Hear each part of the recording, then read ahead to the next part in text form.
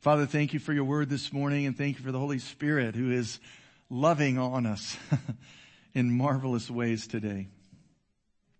Holy Spirit, teach us. We know more than we think we do. Teach us and show us from within. We ask in Jesus' name. Amen. We're going to continue sharing on the centrality of Jesus, keeping Jesus the main thing. This is our 15th session on this topic. So I hope you're figuring out that centering on Jesus is somewhat important around here. We're laying Him as the foundation of our personal lives, our public lives, our private lives, our family life, our homes, marriages if you're married, our church, and our relationships beyond the church. And we're laying Him as foundation by knowing His person and then also knowing His work. We've been looking at that. So here's the works of Jesus we've covered so far. He came to reintroduce the kingdom of God to us. He came to destroy the works of the devil. He came to initiate the new covenant. He came not to judge, but for judgment, a distinction to be made. And then then number 5, to make disciples who abide in Him. Everybody say abide in Him. So what we're talking about here is intimacy and union, like a branch lives connected to the vine. All the trees are starting to sprout their leaves and fruit and stuff, and it's really cool, right? Anybody walk past a tree and hear it grunting lately? Come on, man. Push out these leaves. Why is there fruit? Why is there leaves coming off the branches? They abide. They are living connected to their source. Jesus makes disciples who live connected to Jesus, not religion. We are not religious people. We live connected to the living vine. Jesus called Himself the true vine. If He is indeed the true vine, that means there's false vines. So be careful. Things and maybe even people that you're trying to derive life from, that you cannot derive life from. He is the true vine who made you for Himself. So we live in intimacy. We walk in union. We got a love relationship with Him. And these disciples, out of abiding and continuing in our connection, we end up looking more like Him. We walk in His ways. When people see us, they see Him. We get transformed to His very own likeness by the Spirit. 2 Corinthians 3:18 says. And then also, while continuing to what? Live connected. It's not like, oh, I live connected and then I graduated to starting to look like Jesus. You cannot look like Him if you're not receiving from Him. So it continues in walking His ways, and then when you partner with Him to work His works, you're still abiding. You're still connected. Amen, somebody. We are yielded to Him. We live connected to Him. 1 Corinthians chapter 1, verse 9, Amplified Classic. God is faithful. He's reliable, trustworthy, and therefore ever true to His promise. He can be depended on. By Him, you were called into companionship and participation with His Son, Jesus Christ our Lord. Wow. Everybody say, I'm called. So you've been called into companionship and partnership. We know from the Greek, the word here is koinonia. You've been invited to share in the very life of Jesus Christ. And what a privilege this is. How many of you count it as a privilege that Jesus would die for you? That's a privilege. How many of you count it a privilege that He would shed His own pure blood for you? That's a privilege. How about this privilege? That He saved you. That's a privilege that He did. It's not you yourself. He saved you. You consented. But He did the saving.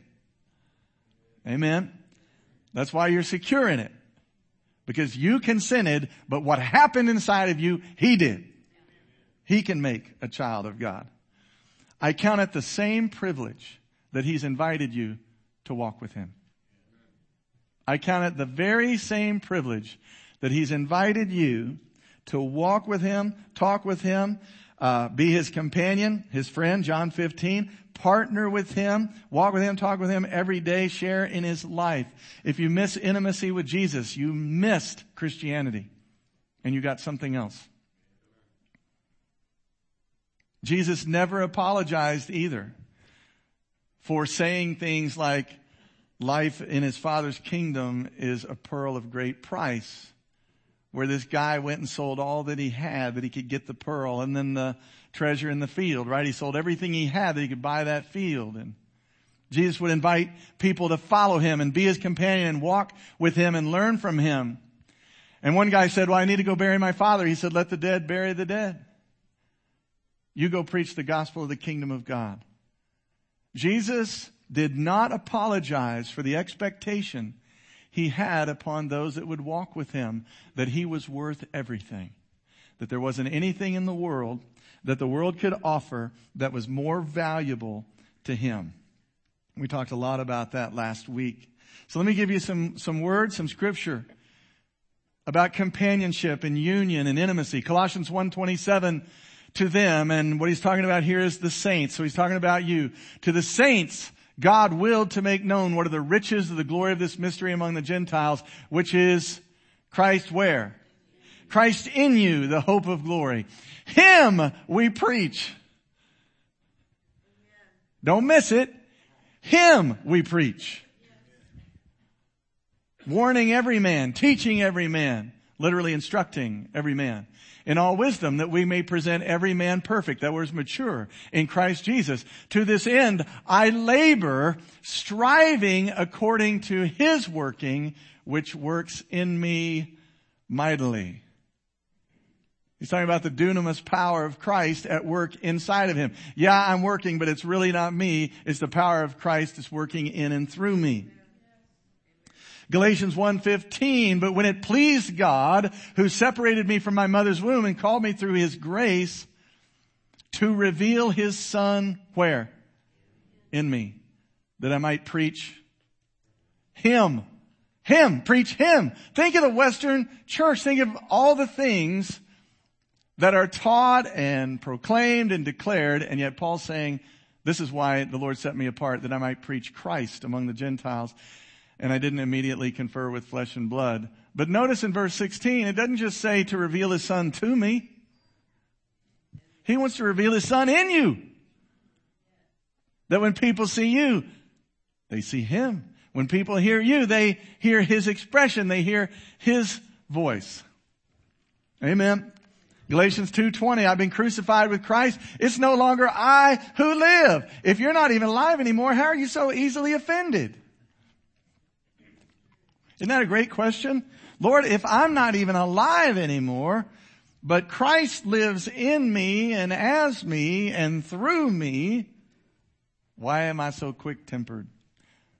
And the life which I now live in the flesh, I live by faith in the Son of God who loved me and gave himself up for me.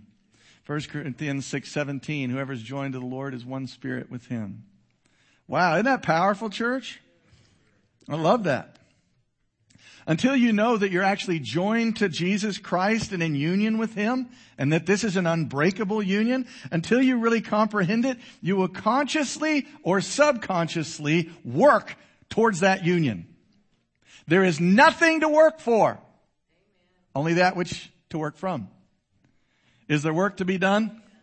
Have you watched the news lately? I encourage you not to. I encourage you not to watch it. Because like I say, the world's going to world. But does the world need Jesus? Does America need the living Christ? Do they need more religion? Powerless? Angry? I don't even know what else to say about religion. But we need the living Christ. And until you know that he's in you, and that you're absolutely in union with him all day, every day. You mean even if I do something really dumb? That's right. Even when you do something dumb, he's right there witnessing the whole thing. And he doesn't leap out of your body and run away scared of your mistakes. Jesus believed that light is greater than darkness. The Pharisees believed just the opposite. So if a leper came by, they made him cry out unclean. They passed all kinds of rules to protect their holiness because that darkness might defile them. Jesus shows up. He's healing lepers by touching them because he knows that light is greater than darkness. He does not fear darkness, and he does not fear any darkness in your heart. He does not fear anything he might find in your heart. I promise you. And if you'll let him in, he'll touch it redemptively. He'll touch it redemptively. And he'll work it for your good. And he'll say to you, you know what, Christy? You don't belong to your past. Your past belongs to me. And I'll use it. When it becomes usable, there's no more sting of embarrassment anymore. Because now it belongs to my Father and His purposes. But until we know we're joined with Him, we'll work for that union. Until you know you're joined to Him, you'll work for Him to bless you. Instead of realizing you're already blessed with every spiritual blessing in heavenly places in Christ Jesus.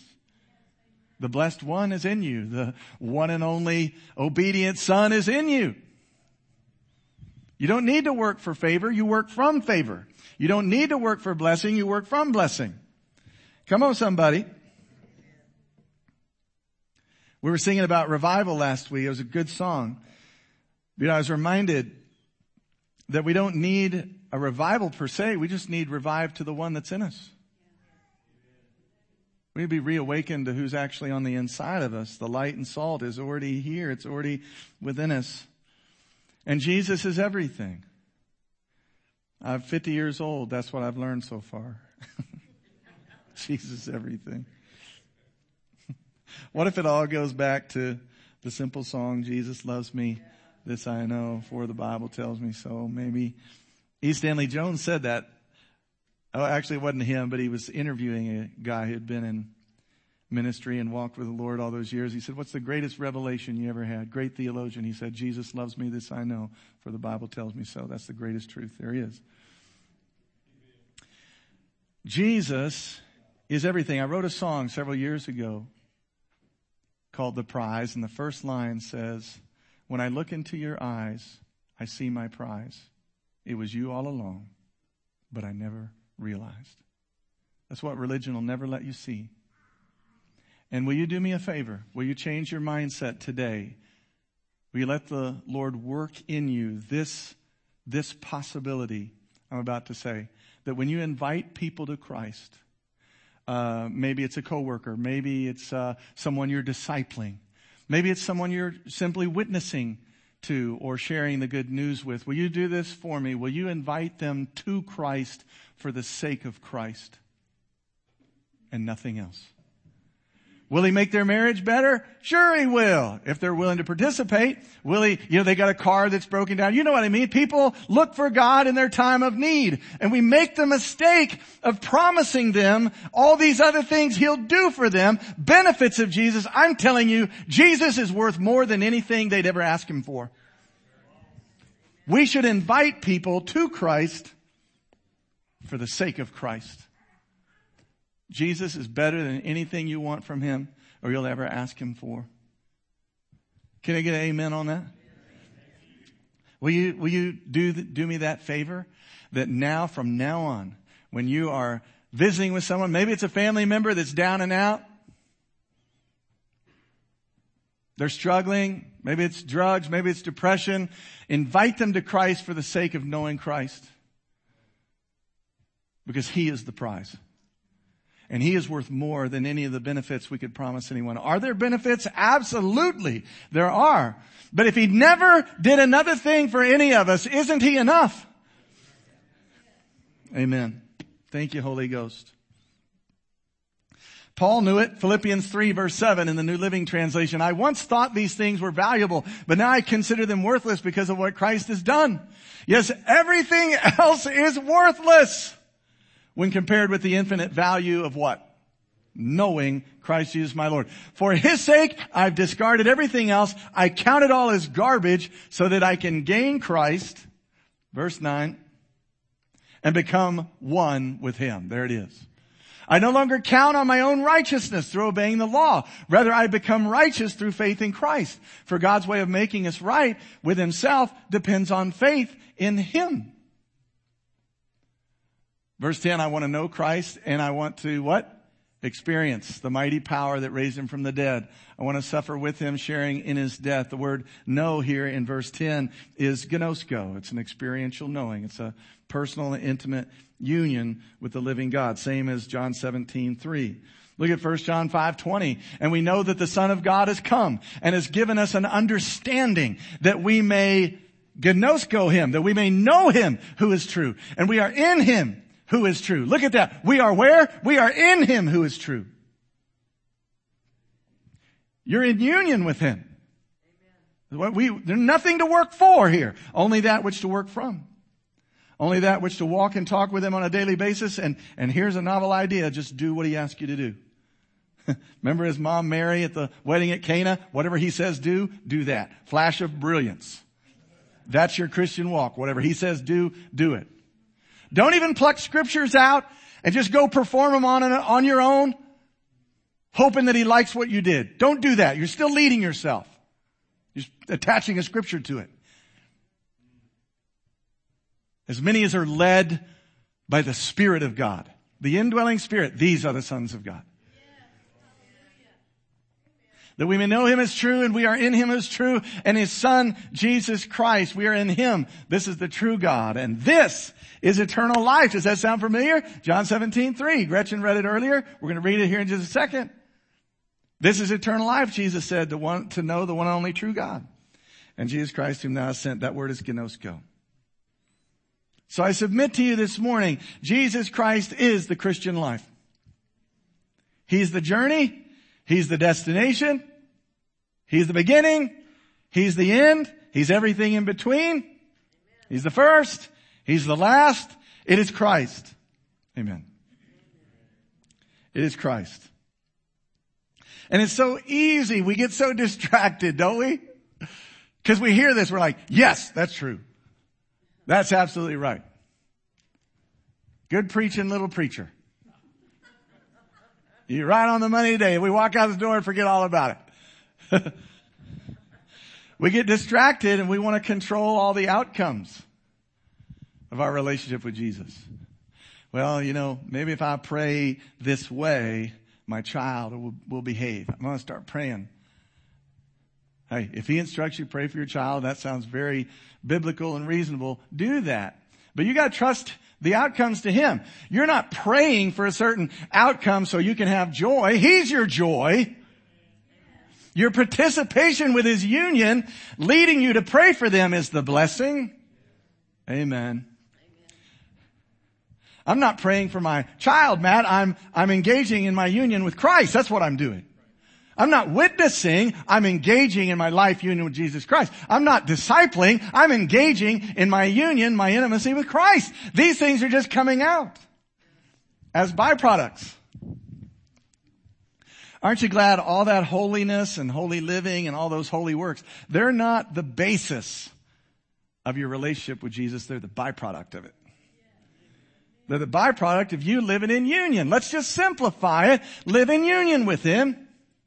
Recognize the privilege that he died for you. He shed his blood for you. He saved you, and he's invited you to follow him. Come and follow me. And remember, he said, nothing else is worth me. Nothing else. Doesn't apologize for that. Come and follow, then what? Come and die. Come and die with me. But is death to the flesh really good for us? It is. Even in your dying, you're living. Amen. It is the way. He says, come and follow. And he says, come and die. Let's put away the deeds of the flesh and I'll make you more like me. And then he says, let's be friends. And everything the Father's shown me, I'll pour it into you. I'll confide in you. And what he dreams for this world, we'll dream of and participate in together. And then lastly, he'll say, hey, let's disciple others. Let's walk with some. Help me to connect with them. These are the things he asks us to do. But again, we get tempted to be distracted and start controlling all the outcomes of our life. Can I remind you of a scripture? Some sow, some water. Only God gives the increase. Your prize is Christ. Your destiny is Christ. Your journey is Christ. Amen. So my union with Jesus is my fuel and my motive in anything that's produced. When I'm praying, what am I really doing? Enjoying my union with Christ and letting him lead me in whatever way he wants to pray. When I worship is just a byproduct of my life union with Jesus Christ. I'm enjoying him, and now worship's coming out of it. As Don and I were talking this week, I'm just emoting. Emotions come out of the word emote. So you ever seen Anybody, just as the presence of the Lord is here, kind of lift their hands, smile. Maybe the countenance of love or joy comes upon their face. What are they doing? They're emoting. They're responding to the life union of Christ that's on the inside of them, the life of Jesus. And doesn't he look good on us? You look better than you really are when Christ is manifesting through you. It's true. If the glory of the old covenant was so great, Moses had to veil his face. How beautiful is the glory of the Lord in the new covenant on you and me? Our problem is we don't see him. We get distracted. We're not looking at him. But when people see him, you don't have to teach them outward observances to worship. They will emote in response to the life union of Christ. They'll lift their hands. They may dance. They may kneel. All these are expressions in the Bible of worship and praise. Christians, humans, have to be taught not to worship. You have to go to church and have somebody say, we don't do that. That's too much. Too much emoting. Really? Is it? Too much emoting. In my giving, what am I doing? I'm participating with the life union of Christ. He's my reward. I'm not putting money in the cheerful giver's box so I can get a whole bunch of money back. He's my prize. He's my blessing. Took me years to figure that out in the charismatic faith movement. Because all they ever promised me was fleshly reward. And so my giving was all self-centered. It was all for me so I could have more stuff. So I didn't realize if I have him, I'm blessed. I have the provider living in me. I'm not going outside of him for provision. Certainly to my own performance. Let me perform in such a way I can get myself blessed. No, let me participate with the life union of Christ, my provider who's inside of me, and I'll sow and I'll give and do whatever he wants to because it's his money. And he'll be my reward. He's my blessing. Amen, somebody. So when you talk to people about the Lord, when you invite them to come and follow, when you disciple them or you witness to someone or you share life with someone, will you please invite them to Christ for the sake of knowing Christ? Amen. Man's too great a creation to be satisfied by anything but him. Man, I put this in the Reformations in Prayer book. He said, Steve, you're a pastor. Why would you teach people to pray in order to get blessings? I am worth more than any blessing they could ever receive in the natural realm. They're too great a creation to be satisfied by, quote, blessings. They can only be satisfied by me. Why would you teach people to use prayer to get stuff? Do we not want humans to find satisfaction? We do. Why do people use drugs? I mean, bottom line is people want to feel good. You can rail on them all you want in their addiction, but it started because they wanted to feel better. That's how it began. Only he can satisfy. So we got to get them to the Most High. Amen. So let me say this. It starts with us. Starts with us and Jesus. Am I making that clear? It's really about him. It's about your intimacy with him, your union with him. Everything we're going to do is centered on him. But, everybody say but. It doesn't just end with us and him. Let's look at John 17:3. I have read this chapter. I love this chapter. And I've never realized how much of this is about making disciples. I'd never realized it. I always camped on verse 3, rightly so, because I'm a lover, not a fighter. So I want to be in love relationship with Jesus all the time. But I'm going to show you something out of here. He says, this is eternal life. We've talked about that they may know you. That's gnosko. The only true God, Jesus Christ, whom you have sent. Okay, not educationally, informationally, personally, experientially, relationally know you. That is Christianity. I've glorified you on the earth. Look at this. I finished the work which you gave me to do. And now, O Father, glorify me together with yourself with the glory which I had with you before the world was. Did he make himself out to be God? Yes, he did. He did, and they killed him for it. He is not a religious figure. He is God. He is the one true God, the only God in the flesh. Jesus, do not compete with other religions and talk Jesus. He is God. Verse 6, I've manifested your name, look at this, to the men whom you've given me out of the world. He says that several times in this chapter, the men that the Father's given him. He's a model of humility. He's not going around saying, man, all these men that I attracted to myself by my tremendous ministry. How many of you guys running?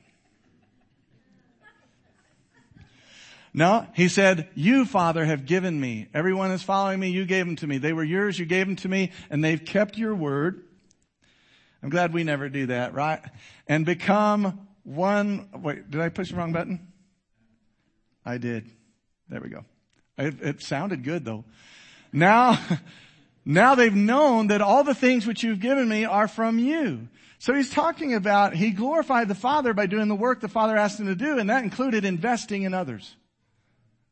For I've given to them the words which you've given me, and they've received them, and have known surely that I came forth from you, and they've believed that you sent me. Look at this. I pray for them. I do not pray for the world, but for those you've given me, for they are yours. There it is again. And all mine are yours, and yours are mine, and I'm glorified in them. Now I'm no longer in the world, but these are in the world, and I come to you. So, Holy Father, keep through your name those whom you've given me, that they may be one as we are. Well, that's a lot of oneness right there.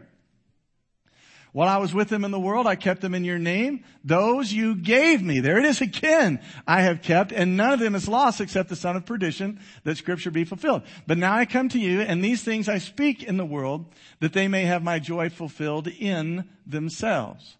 I've given them your word, and the world has hated them, because they're not of the world, just as I'm not of the world. There you go. There's a character trait of a disciple of Jesus. We're not worldly. We're of him, not of the world. I do not pray that you would take them out of the world, but that you should keep them from the evil one. There's a lot of believers right now praying that we get out of this world. But this is what he prayed. I don't pray you take them out of the world. Keep them from the evil one. If the world is dark, what's his MO? Put some light in it.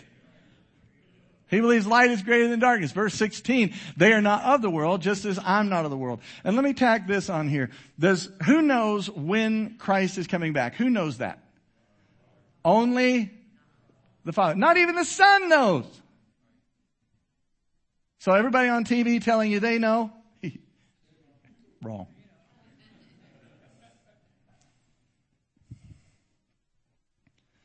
Look at this. Sanctify them by your truth. Your word is truth. As you sent me into the world, I've sent them into the world. And for their sakes, I sanctify myself, that they may be sanctified by the truth. Isn't this interesting? This is so much about his investment in the disciples. I do not pray for these alone, but for those who will believe in me through their word. That's us. Yeah, that's us. So he's praying for you, that they'll all be one. As you, Father, are in me and I'm in you, that they may be one where? One in him. There's your union. That the world may believe that you sent me. Wow. So it's our union with him, and then our union, our oneness with each other, that reveals to the world. Oh, that's all of it right there. That's as much as I have. I love that he's praying here for our oneness, because of our union in Christ, Cindy and I already have union. We're already one in the Spirit. But when he prays for oneness, he's praying that we would participate with our unity. You're already one with the believers and the Christ followers across the street, whether they like it or not. If they're in Christ, they're your brother. You're already one with them. Well, how come churches don't get along? Because they don't practice oneness. We're not trying to make it happen. He already did it. We're trying to live in the reality of it. My goodness. So I say all that to say we aren't just called to know the Lord. We don't just exist to know the Lord, but we want to help connect him to other people? By preaching Christ. One of his assignments Jesus had, besides bringing the kingdom, destroying the works of the devil, initiating a new covenant, was to make disciples, or what I would call multiply his life. I would also call it advance God's kingdom one heart at a time, because his kingdom is in the Spirit. The Spirit is the life of God. That's what we want reproduced in every human being. That is the vision of Grace Church. That is our heart's desire. Every human being on this planet needs the life of Christ on the inside of them. That's what we want. We want his life multiplied. Amen? Amen. So we want to participate with that multiplication. So you're not just called to know him, walk with him, intimacy. You're also called to help make him known, that his life gets multiplied. And we see that here in John 17. But let me say again, don't run out ahead of him and go produce something on your own. All you're doing when you're investing in loving others for the purpose of Christ, for the sake of Christ, all you're doing is participating with your life union with him. It's just a byproduct that his words are coming out of you. His love is coming out of you for that person. See, the problem is if you get into the production metric, I've got to get people saved. I've got to have so many people saved. I've got to have so many people in church, or I need to disciple this many people. When you get into that, you start using people for your own pride, for your own metric of success. Yeah, that will preach. And what he wants to do is he wants you to genuinely love that person just like he loves them. And the moment that we start garnering people as trophies, we're not loving them well. Does that make sense to you? And I learned it through, like I said, Evangelism Explosion, where we had this metric. We had numbers we had to actually reach to be labeled a success. And so we didn't care about the people we were witnessing to. We just wanted them to sign the card.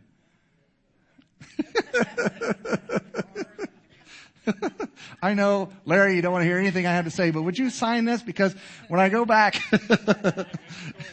that's right. Will you leave if I sign this? You see what we did? God forgive us. Amen. Okay, what do? Just participate with your union, because he loves them. And he loves them more than what they'll ever do for him. Think of that. My good buddy, Dwayne Sheriff, told the story a few months ago. How many of you know Dwayne almost died over a year ago? He had a massive heart attack. Did you guys know that, Pastor Dwayne Sheriff? He almost died. And he had, how many? 5 bypasses. What's that called? Quintuple? Yeah, it's a bunch. He had a quintuple bypass. And while he was, dead on the table or whatever was going on, he went to heaven and encountered Jesus. And Jesus, he said he was so loving. He never brought up one bad thing I'd ever done. He never brought up any of my past. We had this incredible exchange. And Jesus asked me, he said, do you want to go back, or you want to stay here with me? And he's like, well, I'm leaning towards staying here with you. But he asked Jesus this question. He said, am I done? Did I do everything you wanted me to do, or, fulfill my assignment? And the Lord said, no, not quite done. And he said, then I'll go back. But when I heard that, church, I cried and cried, probably for an hour, because that's the Jesus I know. There was nothing to be held over Dwayne's head. There was nothing but love and grace and compassion, and nothing works-based, no production metric. Dwayne, I wish you'd have done this. Should have discipled more, should have witnessed more, should have done this, should have loved your wife better, should have... Yeah. I wanted to say that, but I held it.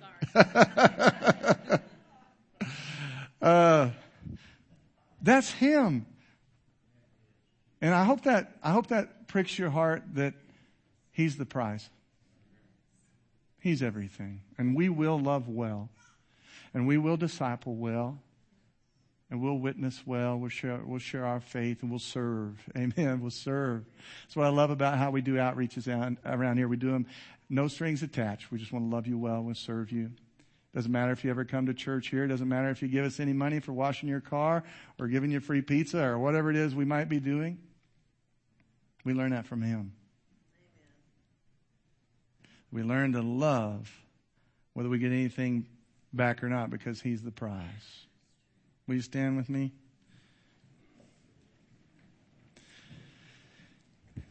He is the prize.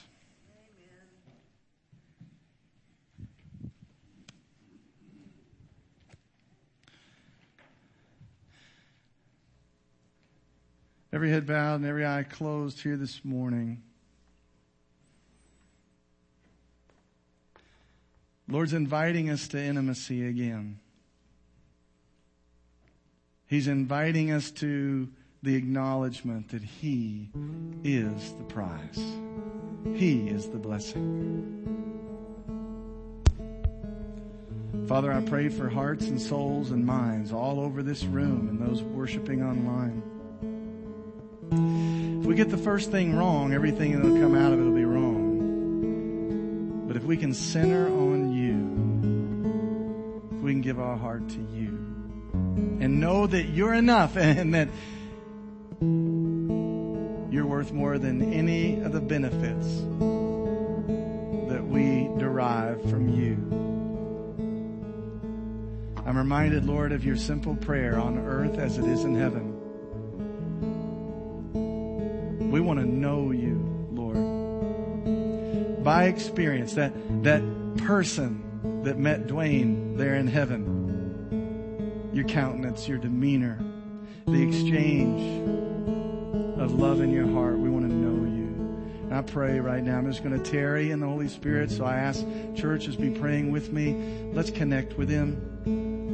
Father, if they don't know You, I pray that they would let You in. They would consent to the new birth today.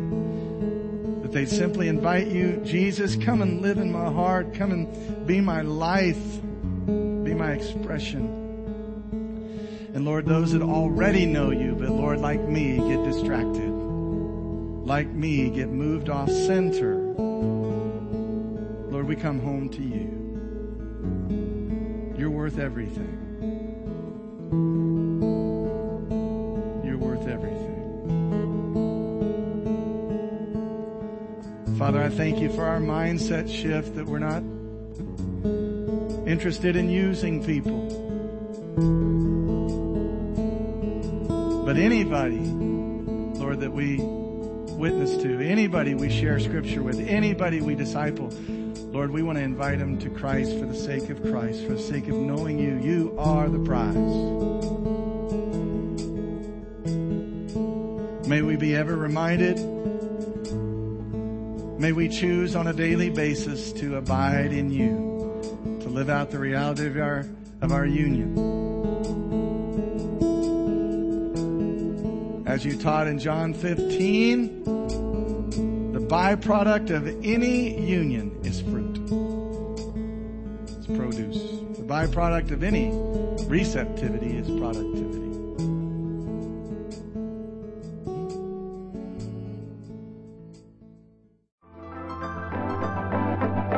You've been listening to Grace Church, advancing God's kingdom, one heart at a time. For more, visit us online at gracechurch.community.